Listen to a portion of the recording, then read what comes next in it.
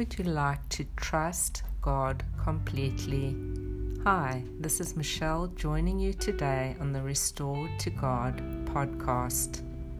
In Proverbs 3 verse 5 to 6 it says, "Trust in the Lord completely, and do not rely on your own opinions. With all your heart, rely on Him to guide you, and He will lead you in every decision you make."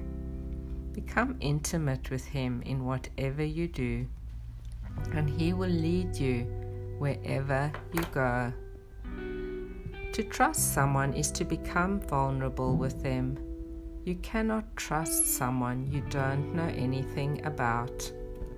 God's Word speaks about Him and His love for you. By reading God's Word, you get to know Him personally. Because of God's unconditional love for you, you can trust Him completely. Know that God has good plans for you to give you a hope and a future as you put your trust in Him. I invite you to trust your Heavenly Father completely with all that concerns you.